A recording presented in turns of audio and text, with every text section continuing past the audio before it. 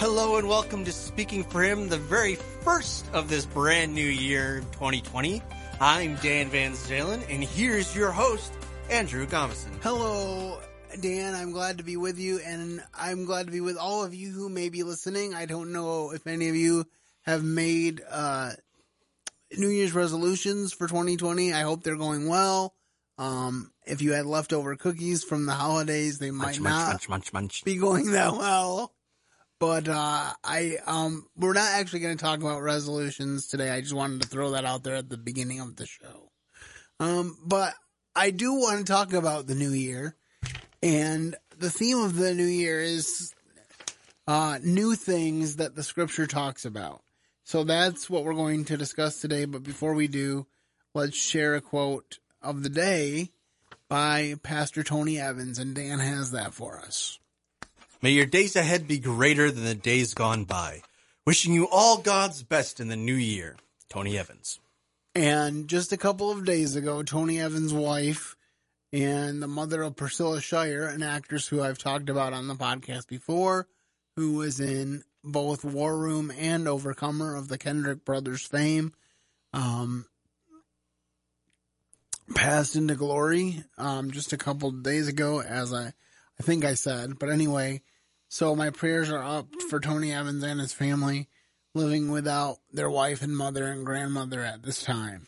So just wanted to throw that out there at the beginning. All right, so the Bible talks about newness a lot, and so I wanted to consider that idea on today's first episode of the 2020 calendar year. The first one is that every day we are gifted new mercies. It is of the Lord's mercies that we are not consumed, because his compassions fail not. They are new every morning. Great is thy faithfulness. Lamentations 3, verses 22 and 23. And every time I get a bad attitude and start to feel like I'm entitled to more than what I have, I start to think about this verse, because I realize the truth of it, that as God chose to flood the whole earth in Noah's day and start over, essentially, with Noah and his family, he could choose to do that again today, but he made a promise when, at the end of Noah's flood, he said, I set my bow in the clouds, which we know as a rainbow, to promise that I will never again flood the whole earth. So we have that promise that no matter how ornery or stubborn we are, he's not going to take out the whole world and ruin it for us. And it's of his mercies that's true. And unlike him, or unlike us, his mercies last forever. His mercies are not expounded. That's why he reminds us that if our brother sins against us 7 times in one day and comes back to us and repents, we should still forgive them, because we're trying to learn to model the mercy and love that he has for us. And good thing, too. We're stubborn, ornery bunch. We are, indeed. And that's something to keep in mind as we head into this new year. And the second one is embracing your new life. Therefore, if any man be in Christ, he is a new creature. Old things are passed away. Behold, all things are become new. 2 Corinthians 5:17. If you're anything like me, you can be frustrated sometimes by making the same mistakes over again, and by having similar negative experiences. But a lot of times that happens when we start living in our own flesh, even though we have the Spirit within us. Paul says that there's a nature warring within us, that our two natures, the sin nature and the sanctified nature, are warring within us to try to gain a foothold. And there's an old Indian tale, which is not usually applied this way, but I think it's a good application, that there's 2 wolves inside of us, and the one that we feed is the one that is going to conquer. And I think there's a lot of truth to that, because the Bible tells us to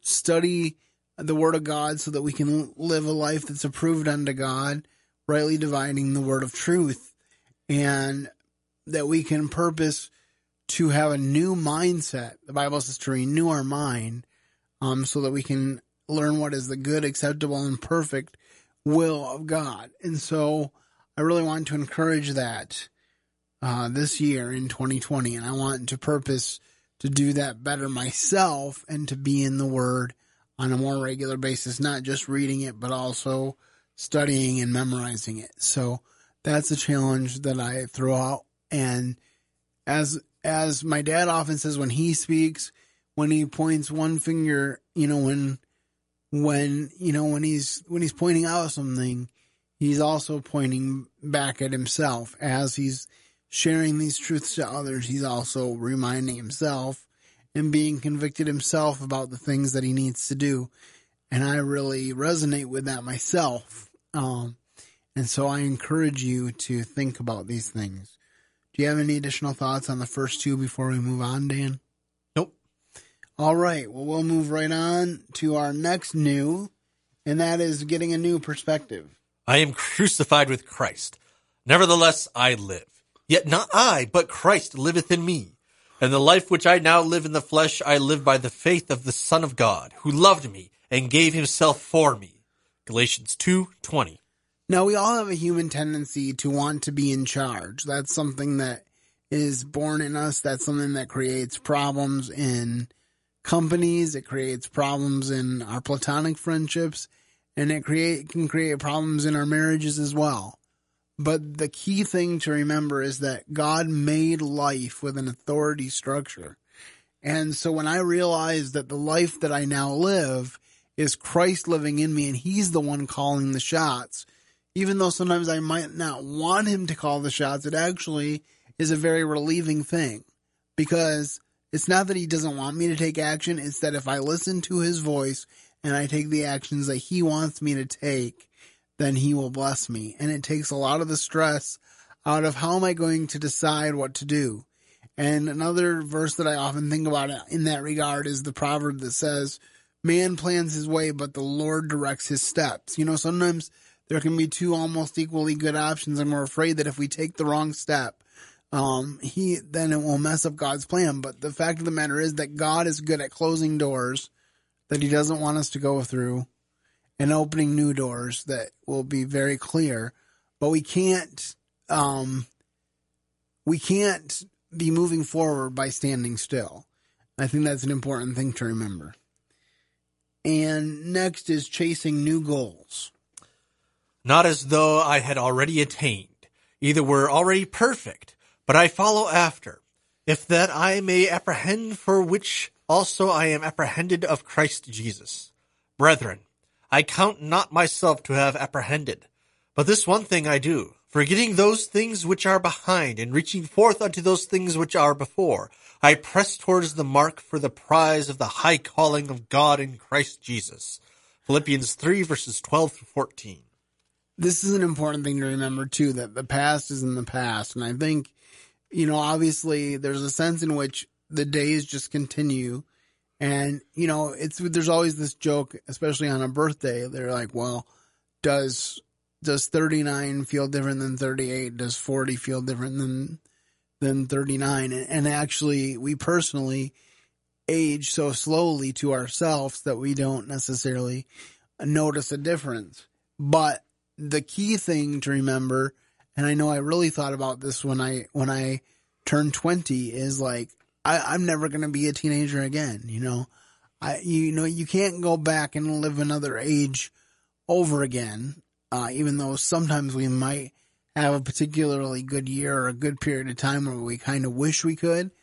But every stage of life has its perks, has its ups, has its downs. That is kind of the way life just generally is. And so if we can remember that despite the mistakes that we made in 2019, 2020 can be better. And I think that's really what being a Christian is all about. It's never about being perfect this side of heaven, but if I can be a better man in 2020 than I was in 2019, then I think that's a goal. And I think that's what Paul is speaking to, because he's like, I made a lot of mistakes. And of course, Paul could list a lot of mistakes that were public mistakes that he made, like persecuting Christians, throwing them in prison, watching them die, holding the coats of those who were killing them. And if he couldn't move forward, if he didn't get to the point where he was like, I'm going to forget those things that are behind and press on to the next thing, then he never would have become the writer of, a good portion of our New Testament, because he would have been stuck in the Saul of Tarsus days.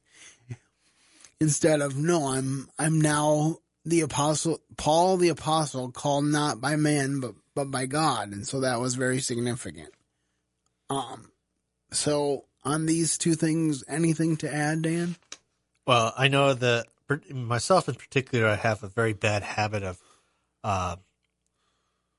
not quite letting go of things. I mean, not so much that, I'm a person who holds on to grudges forever, ever, ever today, but I tend to beat myself up with things that are like already long past and that I've already asked forgiveness for. And I think it's a problem for a lot of people too. And you can't do anything about it, but you still do it anyway. But you should still beat yourself up for it. Yeah.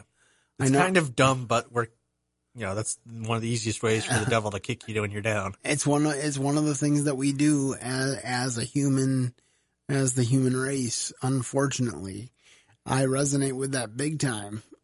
Because that's why, like I said, I just have to resolve that my 2020 self will be a better self than the 2017 self or the 2019 self.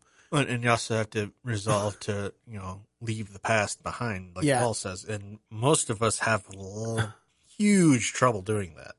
Yeah, I saw this meme on New Year's Eve that said something about, I hope to accomplish in 2020 what I set out to accomplish in 2019 but didn't. From 2018, the stuff that I promised I would do in 2017, which was the stuff that I wrote down to accomplish in 2016, kind of this perpetual thing. And then I also saw another thing that said those things that I waited 3 months to do only took me 15 minutes. And that might be a little bit of an exaggeration, but sometimes we spend more time lamenting a task than the time it actually takes to do it. And I think that's an important thing to remember as well. All right, well, as we wrap up this discussion of new things for this podcast time together, I am going to direct us to looking to a new future. And I saw a new heaven and a new earth, for the first heaven and the first earth were passed away, and there was no more sea. And I, John, saw the holy city, New Jerusalem, coming down from God out of heaven, prepared as a bride adorned for her husband.